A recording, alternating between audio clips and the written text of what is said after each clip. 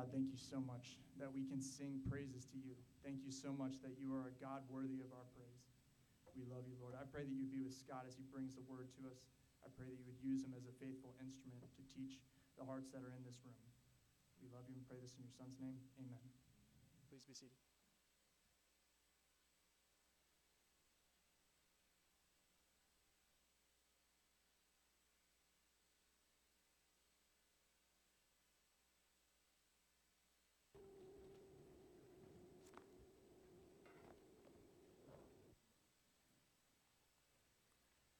All right. Good morning. My name is Scott, and I'm one of the elders here at Pillar. If you have your Bibles, please join me in Philippians. We'll be starting in chapter 2 this week, in verse 1. If you're using one of the provided Bibles, Philippians starts on page 921, and we'll go from 921 to 922. And if you don't have a Bible, please feel free to take one of those provided Bibles, a gift from us to you. If you've been with us here the past few weeks, you will have heard the main theme of this letter from Paul to the Philippians is to pursue gospel-centered unity for the sake of gospel advancement in all circumstances to glorify God. And I'll repeat that. To pursue gospel-centered unity for the sake of gospel advancement in all circumstances to glorify God. As we read this week's text in chapter 2, Paul is writing to encourage the Philippians to live out their life in Christ and life in the Spirit, not by way of a performance checklist, but that by living for others is living for Christ. So the main idea for this week's text, verses 1 to 11, is faithfully show Christ to one another and serve others as Christ has served you. Faithfully show Christ to one another and serve others as Christ has served you. As I was prepping for this sermon this week, I wanted to see what the world of Google had to say when I searched living for others. As you can imagine, things like stop living for others and live for yourself, the joy of living for yourself and not others, living for yourself and not feeling guilty about it were amongst the few at the top of the list. So I clicked on the one, the joy of living for yourself and not others. And what I proceeded to read is exactly what the world wants someone to believe. The exact way that the world wants somebody to act. It's for themselves. They want you to love yourself. And one excerpt from the article stated, eventually, though, we must learn to love ourselves and find within us the love, approval, validation, and confidence we've been yearning for. And thus begins the journey of discovering internal validation over external validation. Living for yourself means living the life that you want for yourself, regardless of the opinions of others. It's living a life you feel aligned with, a life you love, and a life you're proud of. See, all of this is contrary to the life of a Christian. I said a minute ago that living for others is living for Christ, meaning that we seek to live for Jesus instead of living for ourselves. Christ was very clear that if we are to come after him, that we are to deny ourselves, take up our cross, and follow him. See, I say that because this is the basis for which we love and esteem our brothers and sisters in Christ. Seeking the good for others before looking out for yourself. And you'll see later how this applies in the text that we'll be going through today. So I have one question, actually two questions, as it was. Are you dying to the right to be your own boss? Or are you still living for yourself and all the comforts that this world claims that it has to offer? Perhaps you do place others before yourself. but only because you seek that recognition by others for the things that you've done for them. So, would you please join me in reading this week's text, starting in verse 1.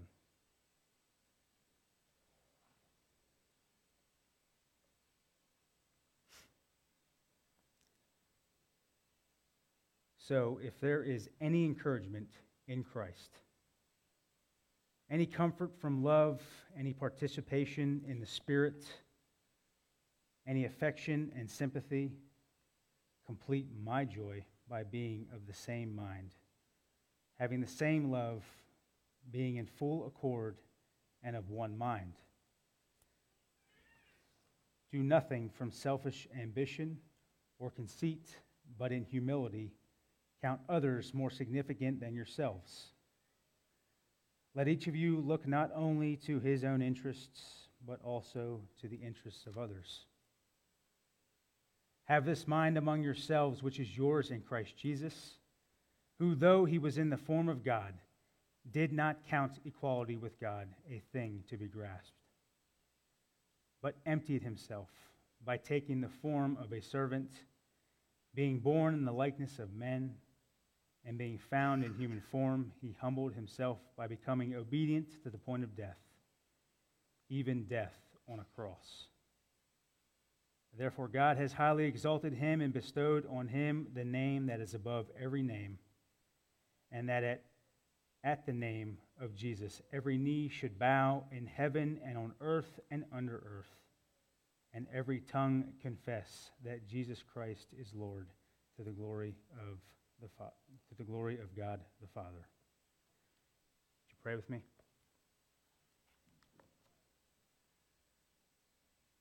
Father, thank you so much for this time this morning. May it be your word that is heard and rightfully divided here today, for there is nothing that I can do to stir the hearts of those who walked through those doors today. Lord, let your Spirit do the work today. Let every ear be open and let every heart be ready to receive. God, I know that we come with many distractions this day, and I pray that all those distractions that folks sitting out here today may be feeling, that they would be laid aside. It's in your Son's name that I pray. Amen. So this morning, the first point I have for you is Christ is the ultimate and perfect example of humility. Christ is the ultimate and perfect example of humility.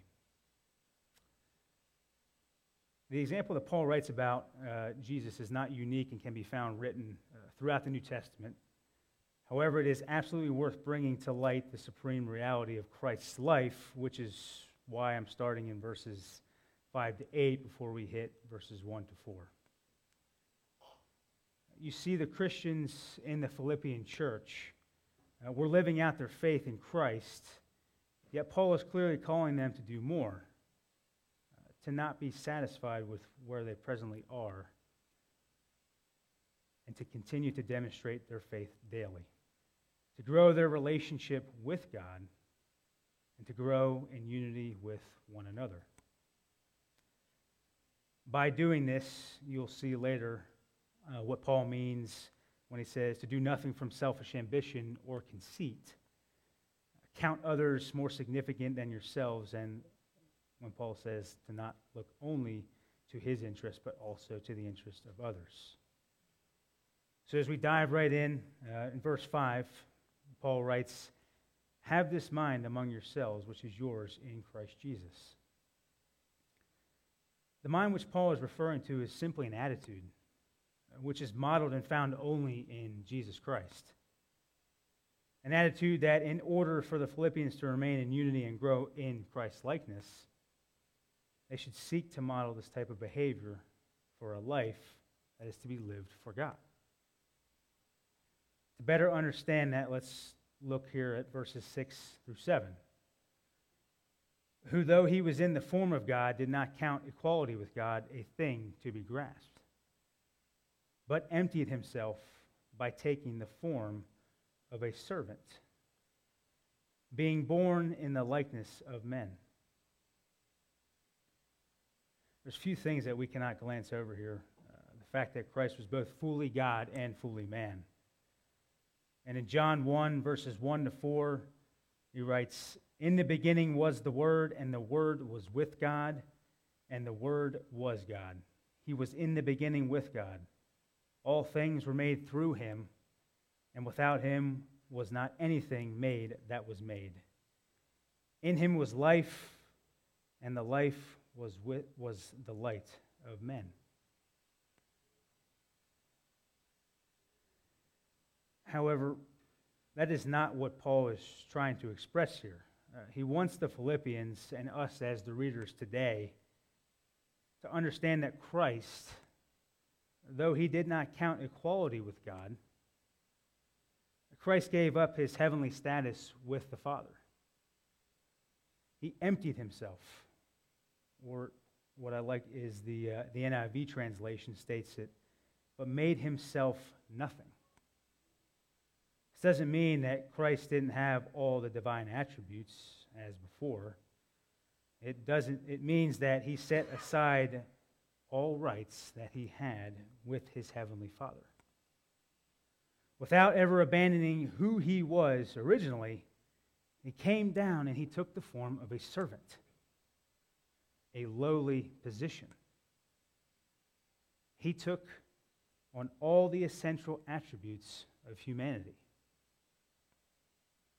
He took on a lowly status and position, all because his love, which had driven him to a position of weakness for the sake of sinners. And then we read on in verse 8, "Being found in human form, he humbled himself by becoming obedient to the point of death, even death on a cross." Death on the cross.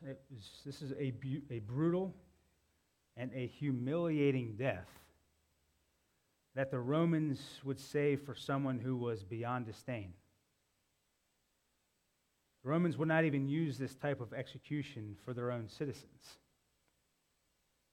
Christ humbled himself, obeyed the will of the Father, and he suffered at the hands of unbelievers. So humility and humbleness can very easily be an outward show for anyone, while still having a heart full of pride and arrogance. To only show outwardly rather than from the heart is not true of true humility. For the believer, when we come to true saving faith in Christ, we come as sinners, acknowledging that there's absolutely nothing that we have to offer him but our sin and need for a Savior. For we have nothing. Humility starts at the beginning of salvation, that apart from Christ we can do nothing. This humility caused the Son of God to consider our need of redemption to be more important than his desire to clutch his rightful glory at all times.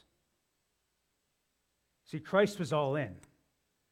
It wasn't just a little bit of God that the world got. It was everything. Absolutely everything. This brings me to point number 2. Show Christ to one another and seek to live a gospel-centered life with fellow Christians. Show Christ to one another and seek to live a gospel-centered life with fellow Christians. See, now that Christ's example of humility and humble service has been explained, let's look at the first 4 verses. Paul in his letter clearly sets forth how humility leads us to esteem others. Not to where Paul is telling them, the Philippians, hey, place others above Christ. No, that's not what he's saying at all. This example, this Jesus Christ, the pre-existent, incarnated, crucified, resurrected, and ascended to the right hand of the Father, God-man, the one who completed the work for us, That is who Paul is writing about. So that the Philippians would set others above themselves, because again, that is exactly what Christ did for sinners. Paul in verses 3 and 4 writes to do nothing from selfish ambition or conceit, but in humility to count others more significant than yourselves. Let each of you look not only to his own interests, but also to the interests of others. The Christians within the Philippian church, they could have easily started to seek a status for themselves. Started doing things from the selfishness of their own hearts. But Paul warning them of such things before it occurs. So I want you to remember that the Philippians, they're not in a time of any type of spiritual regress. They're not being infiltrated by false teachers. Although later in this series, in chapter 3, Paul will warn about the enemies of the cross. Paul's teaching them here to not be content with where they are as a body, but take this same level of concern for the world that Christ had and apply it also to the interests of others. Again, Paul, who's sitting in prison, who could have easily written letters of lament, misery, self-pity about his current predicament, he didn't do that. Paul counts the Philippians more important than himself. He counts their interests more important than his own interests. And Paul trusts and carries that same level of humility that has been found in his love for Jesus Christ.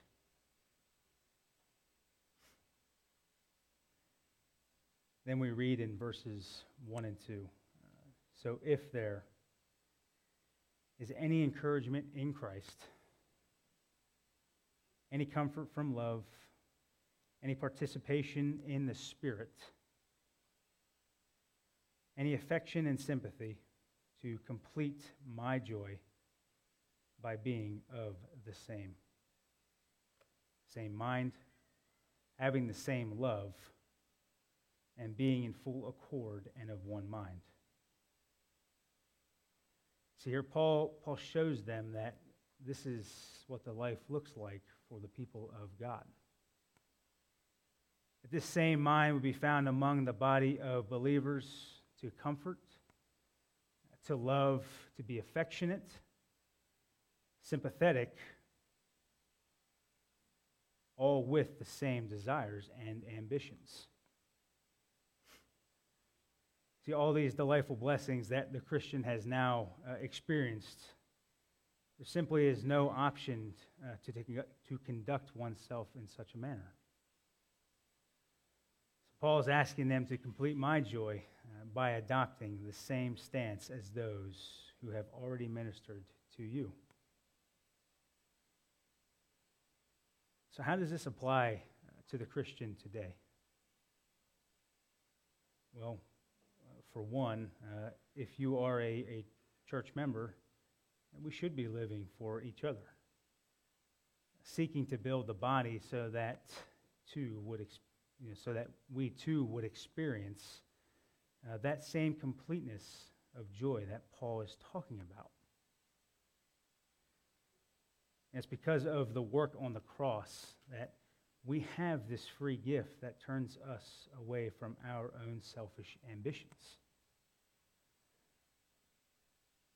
Our own selfish ambitions that would hold us back from true fellowship and service to one another in Christ. See, our sinful nature brings with it enough excuses, enough long explanations and justifications on why we can or we cannot do something. we are quick to assume that someone else will do it. Anyone who has children, especially preschool-age children, you have probably witnessed firsthand one of those long, drawn-out excuses after they perhaps did something they shouldn't have. And actually, like an excuse where you question, how did you even come up with that? You see, adults have the tendency to do this as well. So things don't change the older that we get. You know, perhaps we see a family going through a trial, or a spouse who's going through a deployment. We don't want to be the ones to come alongside them. You know, we just assume that someone else will do it, or again, we make excuses or justifications as to why we can't be the ones that do that for them. Seek to live a gospel-centered life with other brothers and sisters. And church members, look at others the way Christ regarded you, as people in need of love and service. I'll say that again. We are people in need of love and service. So my third point this morning is be joyful and obedient as we patiently await our heavenly reward. Be joyful and obedient as we patiently await our heavenly reward. And verses 9 to 10 reads, "Therefore God has highly exalted him and bestowed on him the name that is above every name, so that at the name of Jesus every knee should bow in heaven and on earth and under the earth, and every tongue confess that Jesus Christ is Lord, to the glory of the Father." And this is a staggering implication of who Christ is. The name that is above every name. Lord. Now, Eddie read it this morning when we did our public reading of Scripture in Isaiah 45. "Only in the Lord it shall be said of me, are righteousness and strength. To him shall come and be ashamed all who were incensed against him. In the Lord all the offspring of Israel shall be justified and shall glory." See, Paul is proclaiming here to the Philippians that the Son's perfect obedience, followed by his death for sin and his resurrection, reveals all the more clearly that Jesus indeed is worthy to be Lord of all.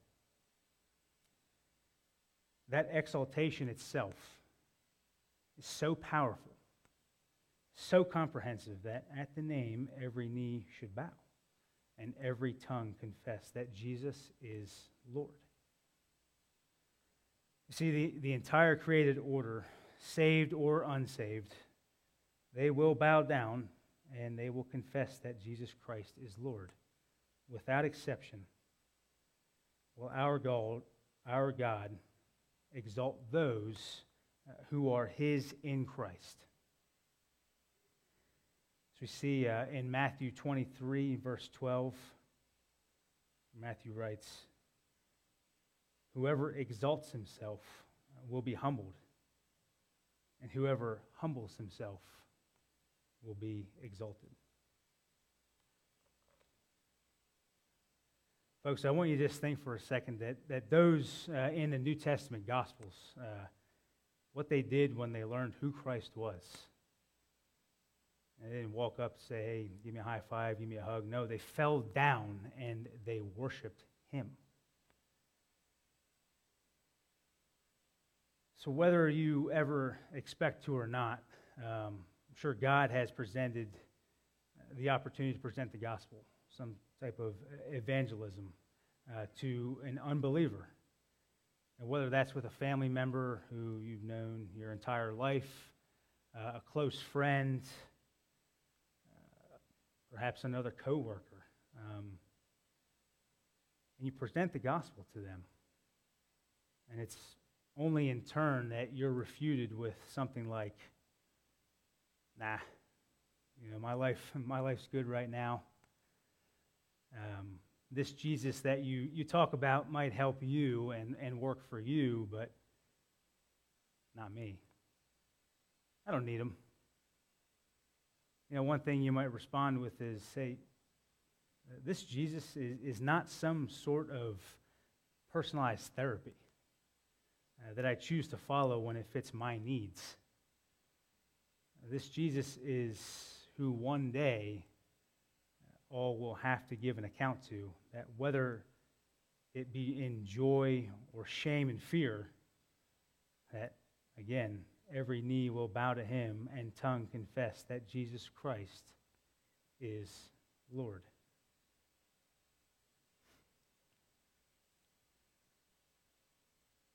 I'll hit my 3 points again. First point again was Christ, the ultimate and perfect example of humility.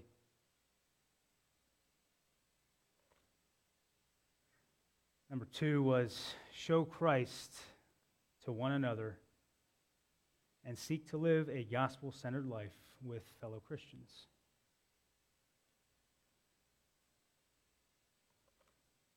And point number 3 was to be joyful and obedient as we patiently await our heavenly reward.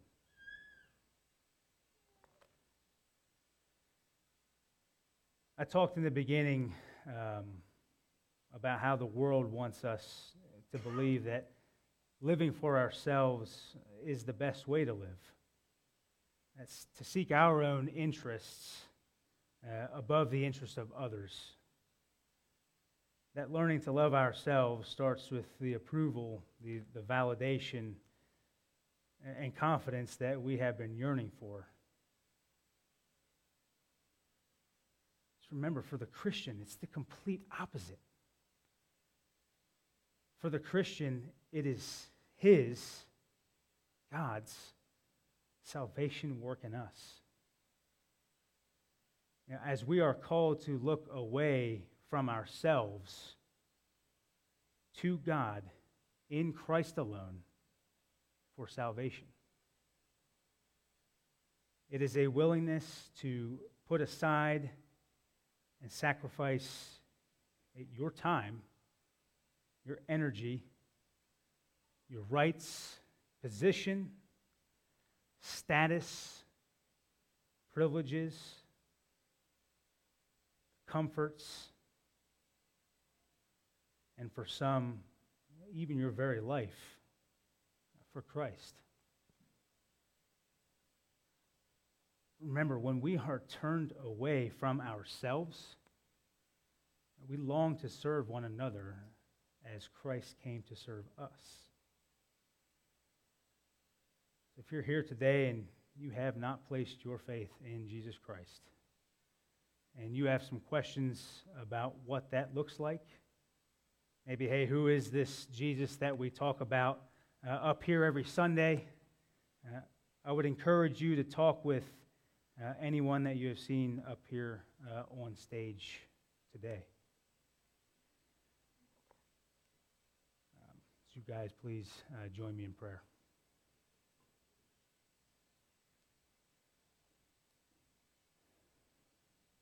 Father, we thank you so much for the example that we have in your Son, Jesus Christ, who came down from his heavenly throne and dwelt among sinners, who gave up his rights, Lord, so that we may be saved and have salvation. So God, I pray that for those sitting here today and myself, that we would continue to fix our eyes on the cross, fixing our eyes on you, Jesus, who came as that lowly servant to serve and not to be served. Lord, that we would remember that daily. We would continue to deny ourselves and pick up our cross, seeking to live for you, Jesus, and love others as you have loved us. God, again, thank you for your word. Thank you for this time.